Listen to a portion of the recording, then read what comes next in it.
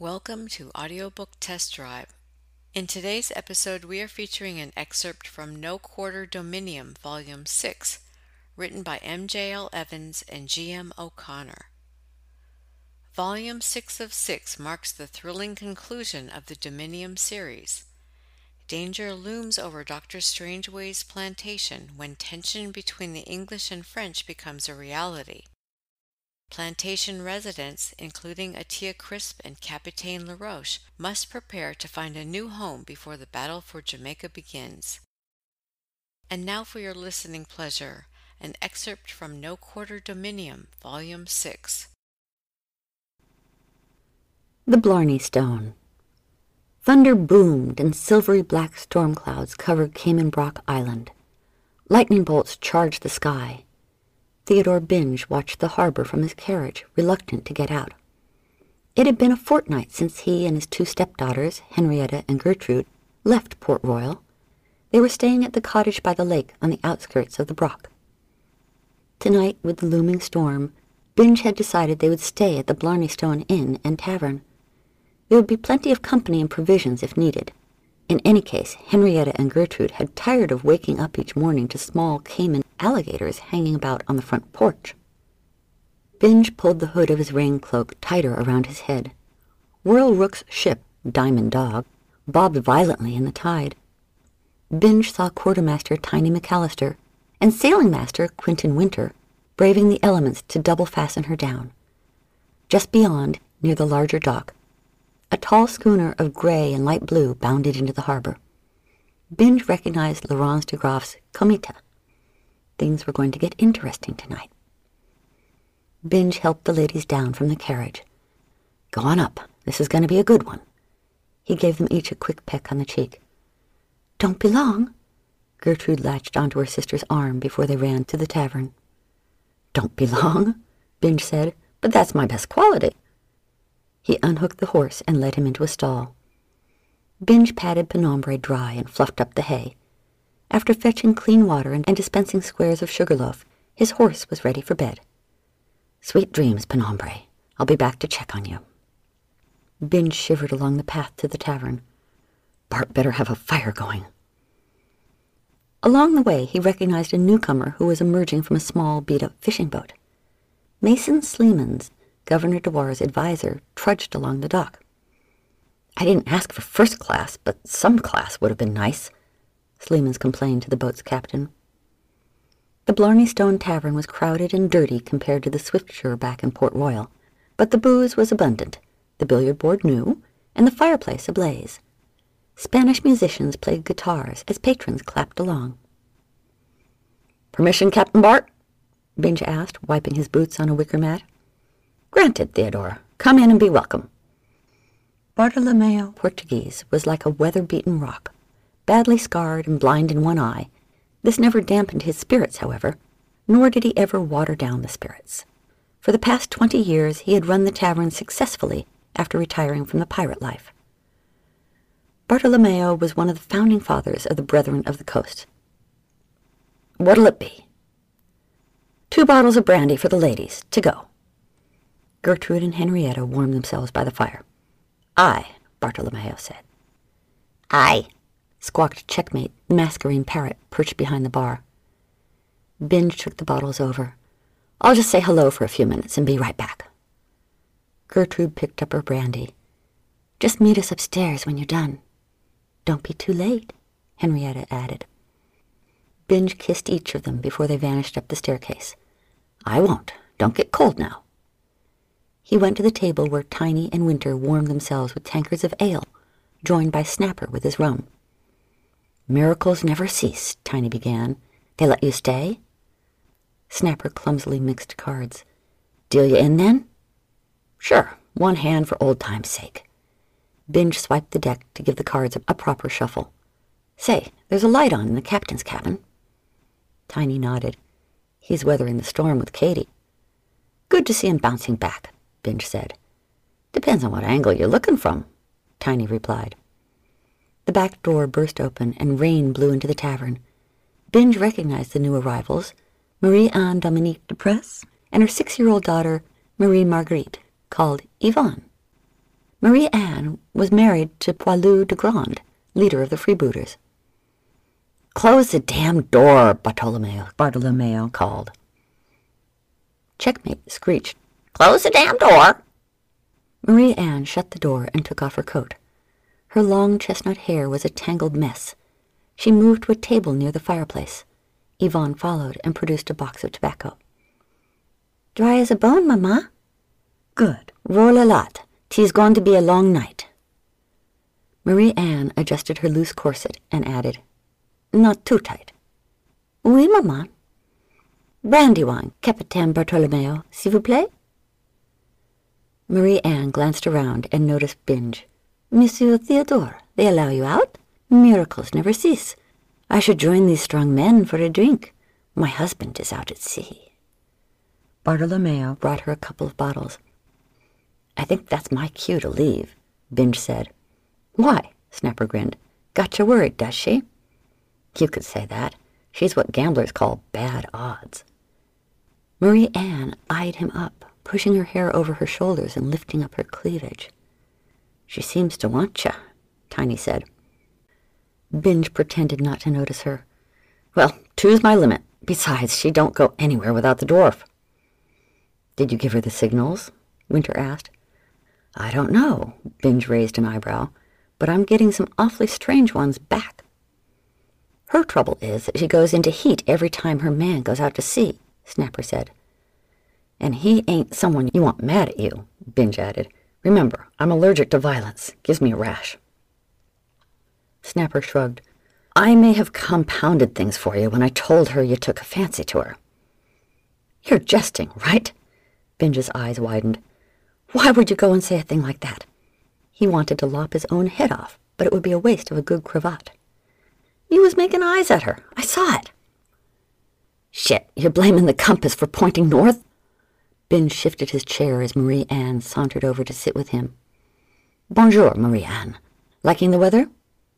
She put her foot on Binge's chair. "Oui, I do. I have always liked storms." A high-pitched laugh escaped her crimson-stained lips. "Katie, have you seen her?" Tiny pointed to the docks. "Out riding the waves." Marie-Anne slid a bottle over to Binge. "Have a drink on me." Binge felt his face heat up.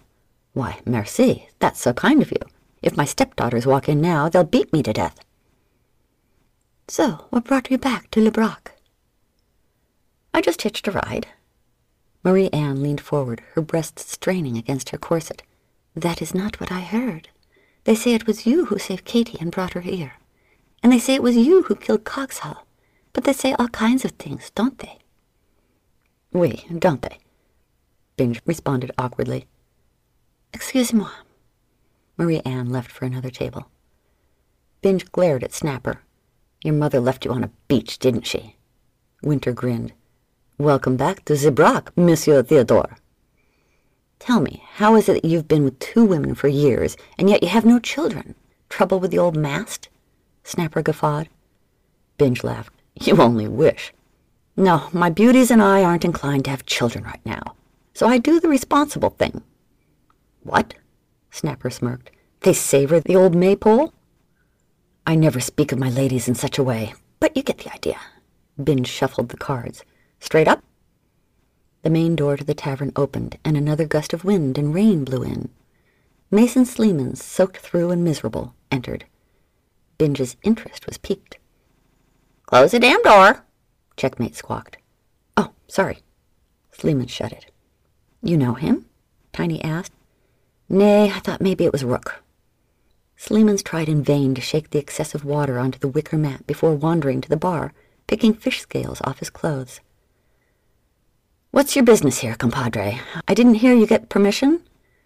Bartolomeo began. "I'm solicitor for Lord Longbone of Lancashire from Eleuthera. I'm seeking Captain Bart," Sleemans replied. "Aye," Bartolomeo gave a dry laugh. "From Lord Longbone of Lancashire. What do you want with Captain Bart?" "I'm to order a wormwood wine and frog's legs, but honestly, the frog's legs will make me sick." "Rank amateur. What's your name?" "Ben Dover from Eleuthera," Sleemans said reluctantly. Bartolomeo shook his head and motioned the barmaid. "Take over here." He opened a section of the bar counter to let Sleemans in. "Follow me, Ben Dover from Eleuthera." Sleemans followed and was handed a towel before being led into a private room. "He seems important," Snapper said. Binge passed the deck to Tiny. He was wearing fish scales. Nature calls. "Besides, I promised the horse I'd check on him. I'll check for Rook's Light on my way." "Would ya?" Tiny scooped up his winnings. "You gents go ahead and get cocksure. I'll be back in a spell." Binge darted past Marie Anne, catching a wink before stopping at the bar. "Another round for the table on me." Cheers erupted as Binge vanished behind a curtained area. Following a corridor to a pantry, he found a spot where he could hear the goings-on in the private room. "You can assure Lord Longbone he has the support of the Brethren of the Coast," Bartolomeo pledged. "Laurence is right off our shore," Sleeman said. "Right you are," Binge thought. "And what of the Capitan? He was on Jamaica. The French already have St. Kitts," Sleemans continued. "They can have St. Kitts," Bartolomeo deliberated. "I tell you, any captain who moves against Jamaica is an enemy of the Brethren and is fair game. If it be true, the Capitan has no exemption." "What about payment?" Sleemans pressed. "How do we hire the men?" "It's best we just send you the bill." Binge crept back along the corridor. He took his coat from the cloakroom and headed outside. More spindrift blew through the tavern. "Close the damn door," Checkmate said.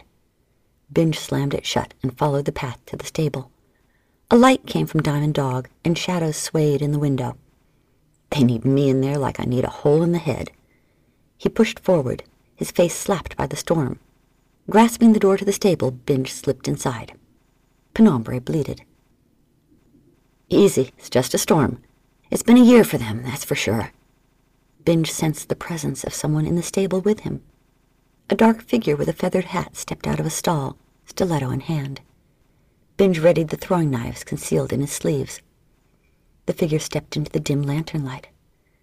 "Should I be nervous?" Binge asked. "I don't know." Lorenz de Graaf put his blade away. "Did you stick it in Marie Anne?" "No." "Then you've got nothing to worry about."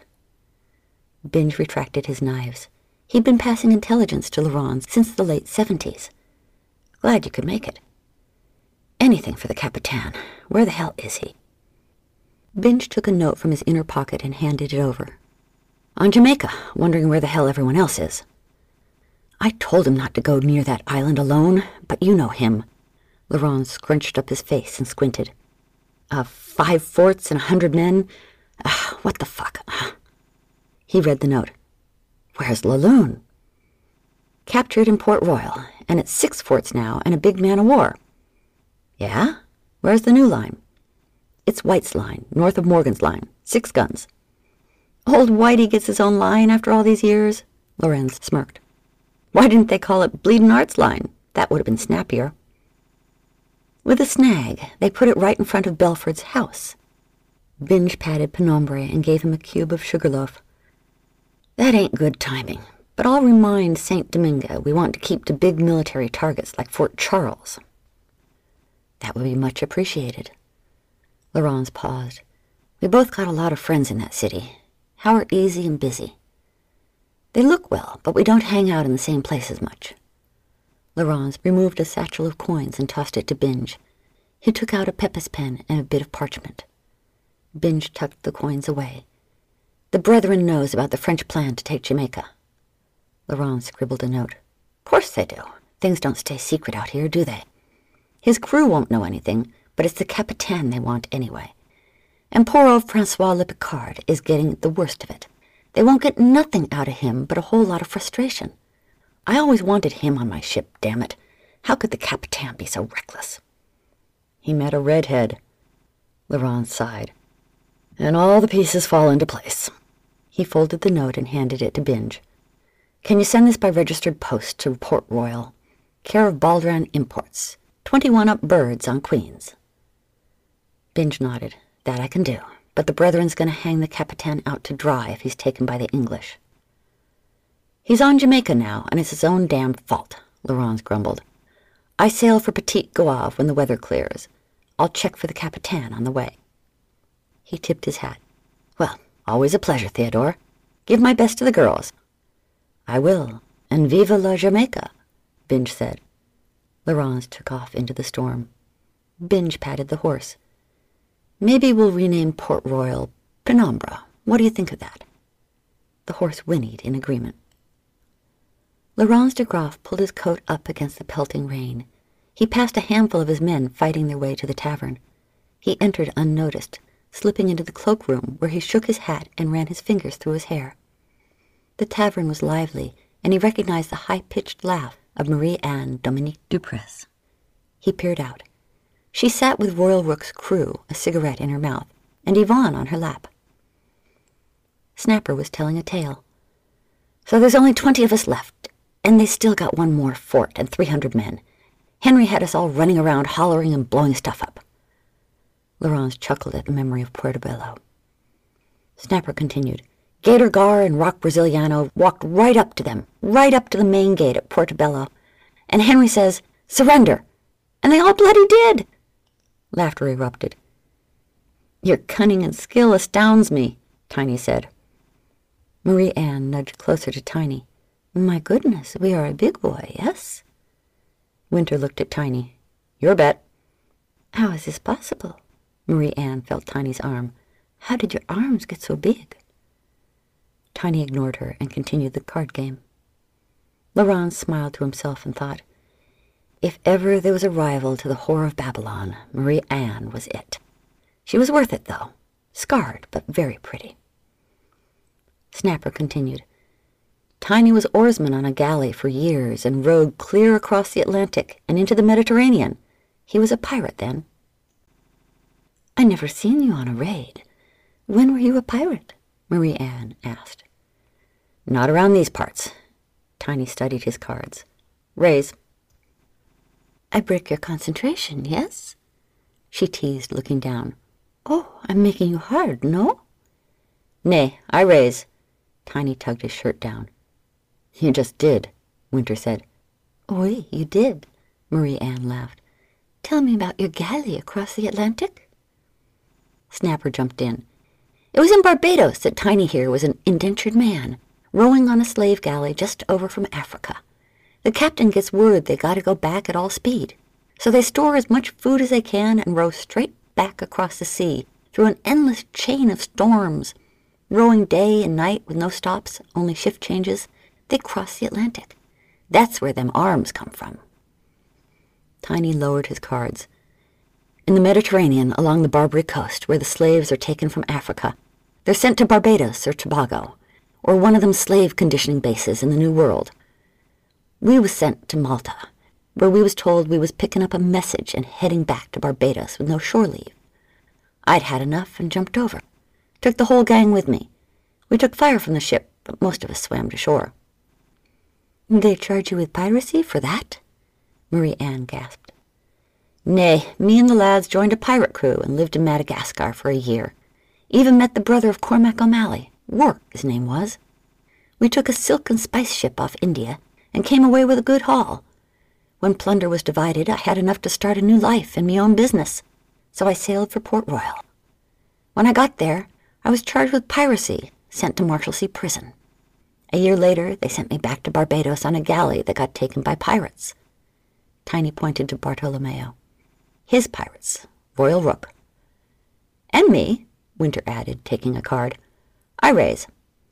The door blew open, unleashing a torrent of rain and wind. "Close the damn door," Checkmate called. "You never know what shit will blow in," Marie-Anne said. Laurent slipped out of the cloakroom and closed the front door.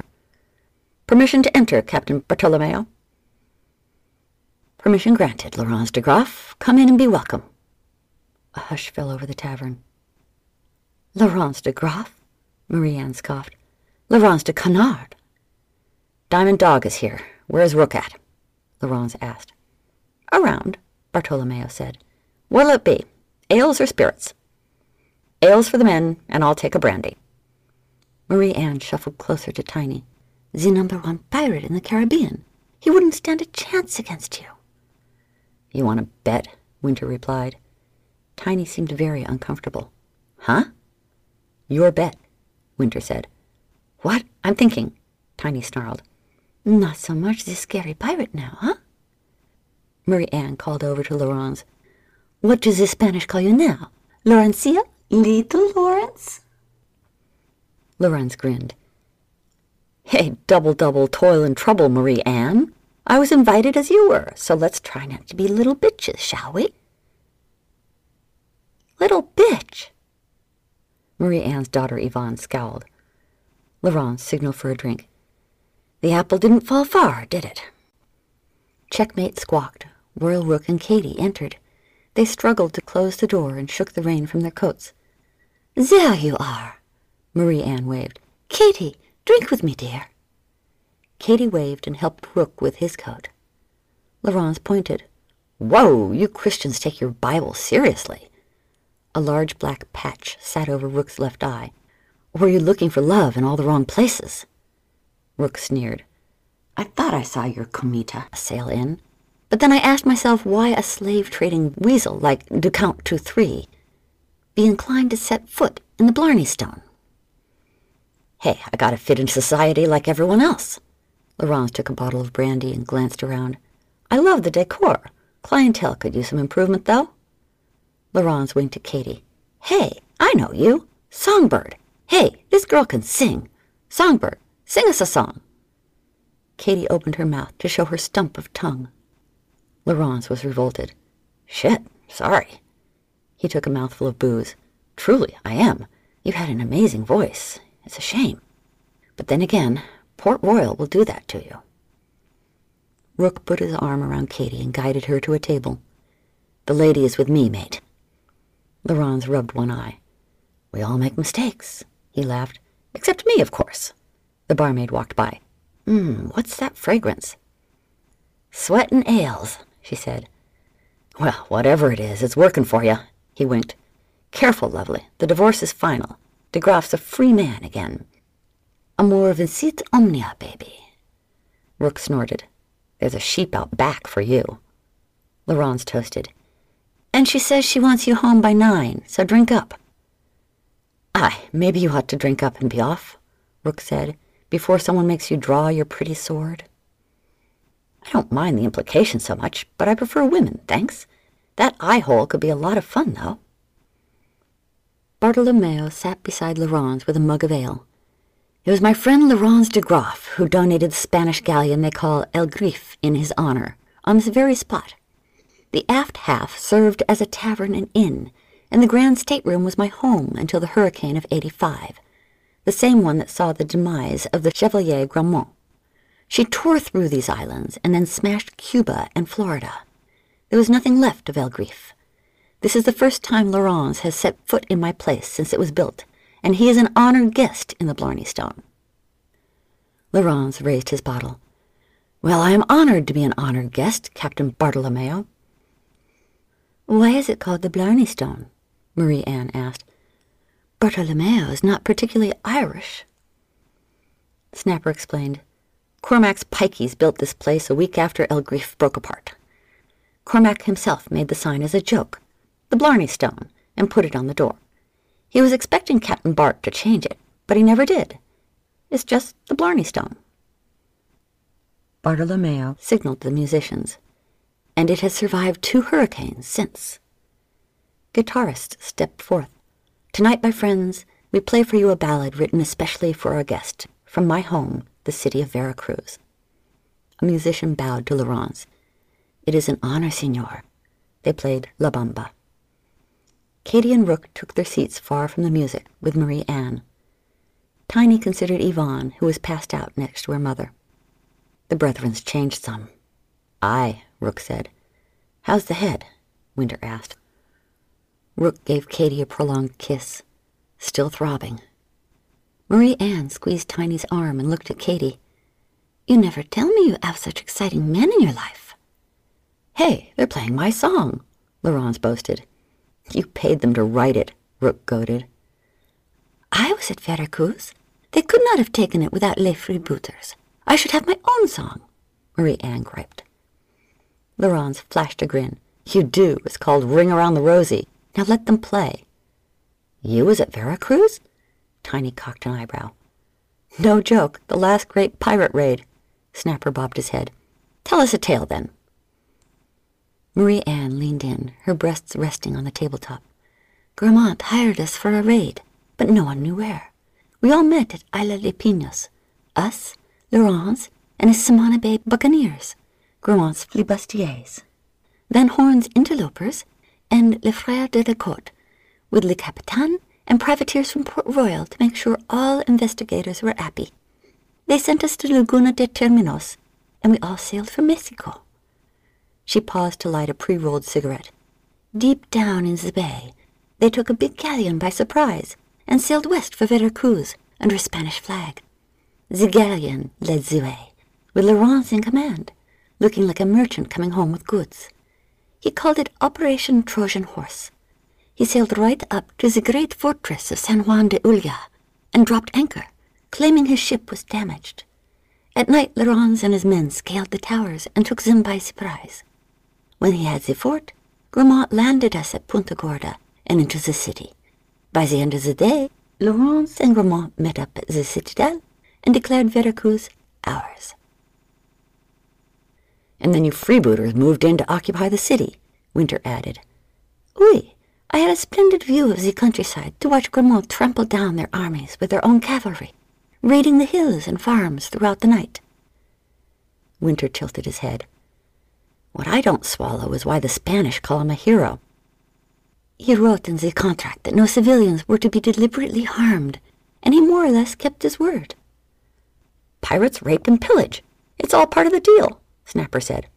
But he wouldn't let him. He even killed Van Horn because he was cutting up hostages and slaves. That's why they like him. He just wanted the slaves for himself, Rook spoke snidely. Took every last one of them, for their own safety. The musicians finished the song and everyone clapped. Binge returned, took off his coat, and hung it in a cloakroom before joining the table by the fire. Marie Anne addressed Tiny.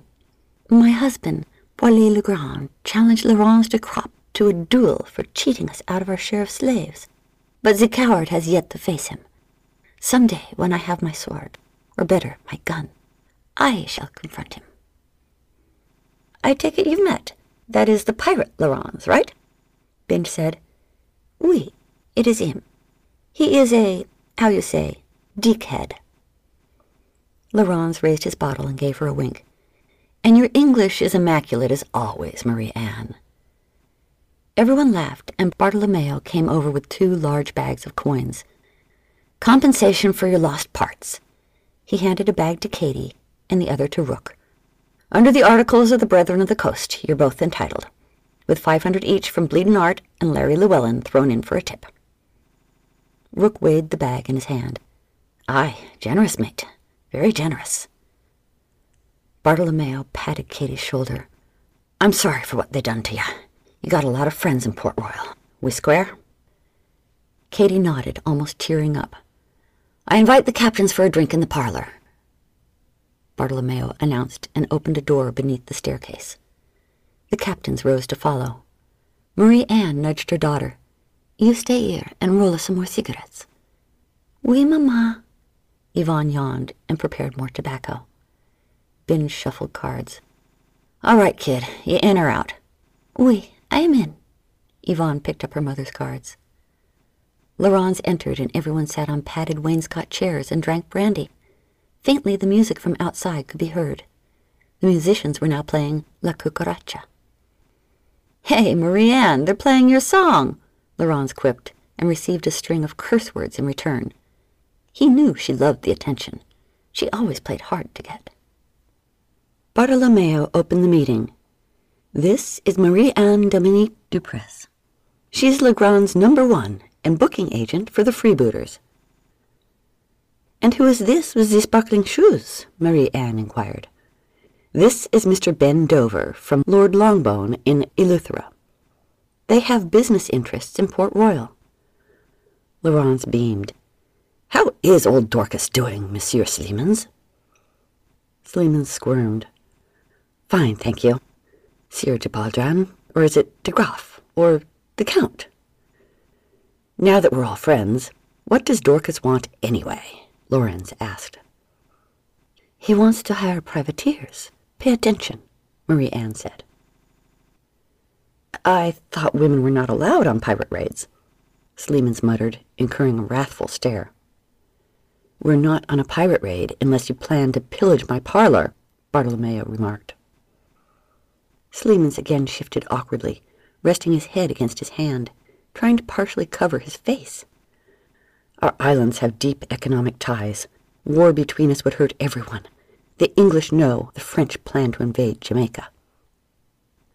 I don't know nothing about that. I'm retired. Ask the Capitan. I hear he's taking Port Royal one tavern at a time. Laurence laughed, and Marie-Anne joined in. He continued, I got no problems with no one. I'm retired and know nothing of an attack on Jamaica. But you refurbished heavy cannons for the flibustiers, Sleemans argued. Cannons to be used on us. A man's got to live. Preparation for an attack makes you equally guilty. Guilty of offending the slave capital of the New World? You are a slave owner, Rook said. Owning slaves is an immense responsibility. I treat my slaves better than you treat your crew. Marie-Anne gave an exaggerated yawn. Exactly, Laurence gestured to Marie-Anne. Let sleeping dogs lie. The Brethren will never allow King Louis to rule Jamaica. That must be clear, Bartolomeo said. I have no influence over St. Domingue. Governor de Cussy gets his orders from King Louis, and if he and William are poised for war, what can I do to stop it? Laurence leaned back in his chair, hands behind his head. Would St. Domingue be willing to discuss peace negotiations if Port Royal were under the flag of King James? Sleemans asked. King James's flag is busy trying to take Ireland. When's he going to get here? Laurence quipped. He never left. A coup d'etat? Marie-Anne gave a mischievous laugh. Sleemans nodded. A coup in the name of King James. And how will King James pay? Marie-Anne queried. His supporters would have to put up a lot of money, and at the risk of high treason. Laurence removed his hat and ran his fingers through his hair. And Lady Spreads Her Wares here is right. Who's going to put up the bond? Bond or not, I'll give me life for King James, Rook stated. I'm sure your crew will be glad to hear that, Laurence bellowed. Mine, on the other hand, like getting paid. My captains are full supporters of King James and will wage war in his name to defeat King William, Bartolomeo said. Sleemans lifted a case from his feet and removed a scroll speckled with gold leaf and a red ribbon. He unrolled a letter of marque from the Duchess of Albemarle. Bartolomeo nodded. The Brethren recognizes that seal. We ask for the support of St. Domingue, the Samana Bay Buccaneers, and the freebooters as well, Sleemans said. Each glanced at the document. Marie-Anne nodded. Oui, I will send your proposal to my husband. We will discuss terms with King James on the condition that you can make it happen. I won't promise nothing, but I'll discuss it with Governor de Cussy and St. Domingue, Laurence agreed. Sleemans returned the letter of marque to his case. If we can unite our forces, the Orange Party will fall. They must all realize this to be true. Bartolomeo brought out a green glass bottle. This must be love. He's bringing out the good stuff, Laurence exclaimed. Bartolomeo filled each of the glasses. We have yet to make an official accord, but this opens negotiations. We'll each discuss this with our associates and benefactors and meet here on December 1st. We must have absolute secrecy. No one can know what was discussed but our benefactors, on pain of death. Everyone nodded in agreement. Sleemans raised his glass. Then let us toast to the continued friendship of our islands and to King James. Say aye, Bartolomeo said, and everyone did. Laurence felt a cold stare from Rook. Bartolomeo rose. Next round's on me. Everyone took the cue to leave. Laurence sniffed the chartreuse liqueur d'elixir, savoring its pungency. Every good battle should begin with a shot of this. He drank slowly. The liquid burned his throat. Once more into the breach, dear friends. Once more. Katie Evans finished her brandy and considered the bag of coins. It was bittersweet that she had to get her tongue cut out in order to come into money. But she and Rook were set for a long time, and she'd never have to step foot in Port Royal again. Katie poured another shot as Bartolomeo came out of the parlor, followed by Sleeman's. Dewar's advisor was such an uptight, slimy little man. She could never stand to be around him. "See the bar about lodging, Signor Dover," Bart said before addressing Tiny. "McAllister, Captain Castle speaks very highly of you." Tiny was taken aback. "The best quartermaster I've ever seen," Rook affirmed, "and the men will follow him." "Diamond Dog needs a captain the men will follow, and Rook can't command while he's laid up." Bartolomeo presented a scroll. "Tiny McAllister, I promote you to lieutenant in service of the Brethren of the Coast and give you temporary command of our scout ship, Diamond Dog."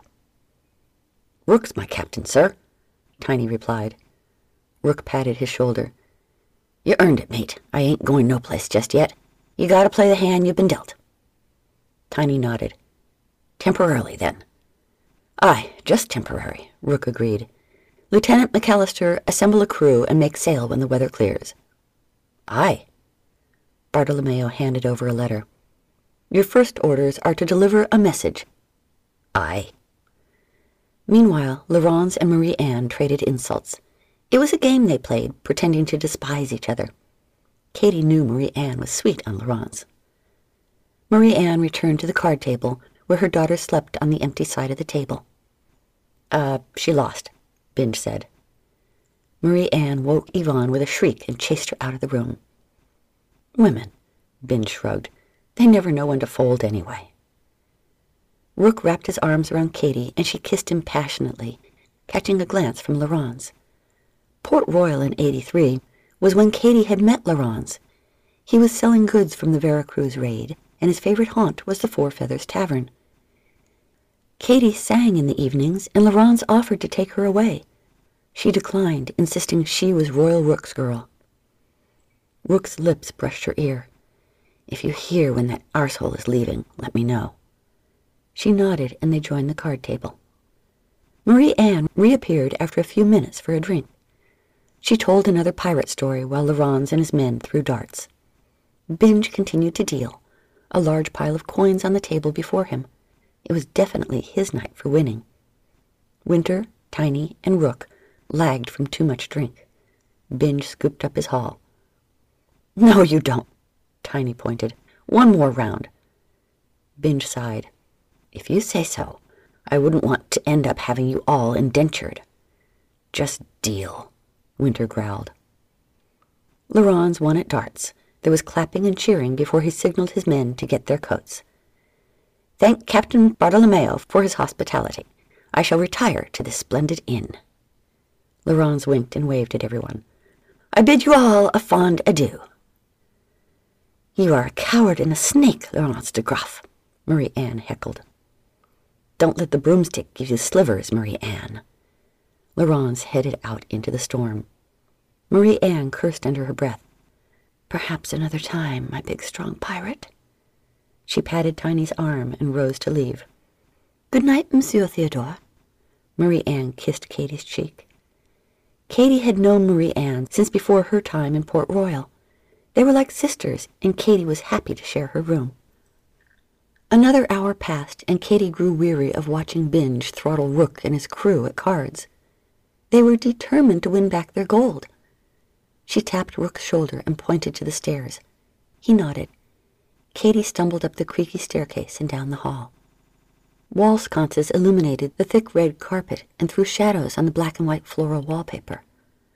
She passed several paintings depicting lush trees and rolling grassy hills. One had a quaint cottage with a thatched roof. Katie pictured living in such a place, far away from the piratical world of the Caribbean. When she reached her room, the door was ajar. Yvonne was passed out on the bed. Moaning and grunting came from behind a curtain. Marie-Anne uses such discretion.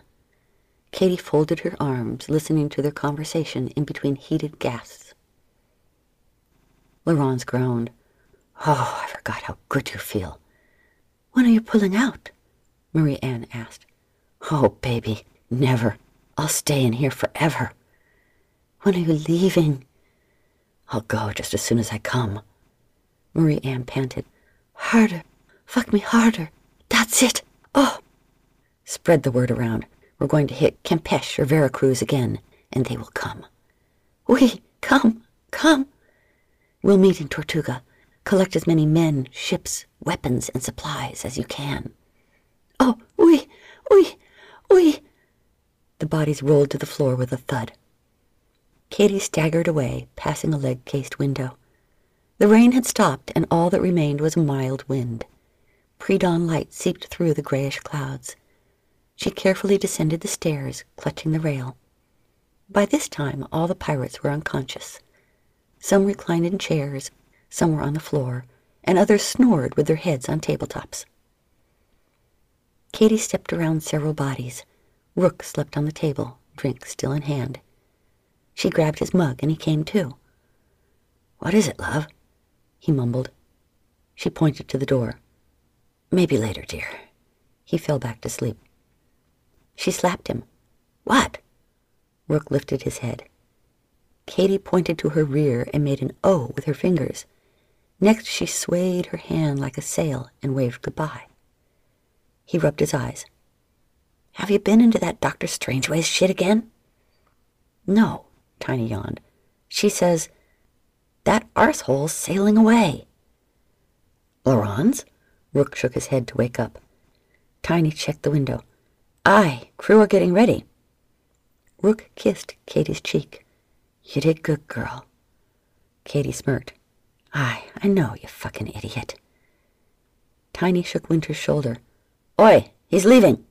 Then he bellowed, ready to make sail. Ready to make sail? Checkmate squawked.